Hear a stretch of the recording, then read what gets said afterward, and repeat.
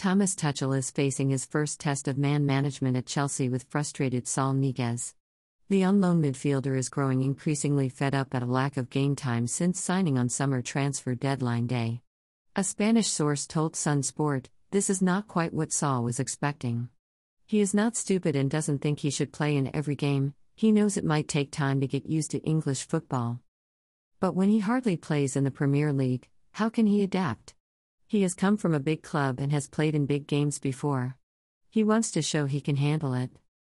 He is not angry, he is happy in London, as is his girlfriend. They are determined to see out the move.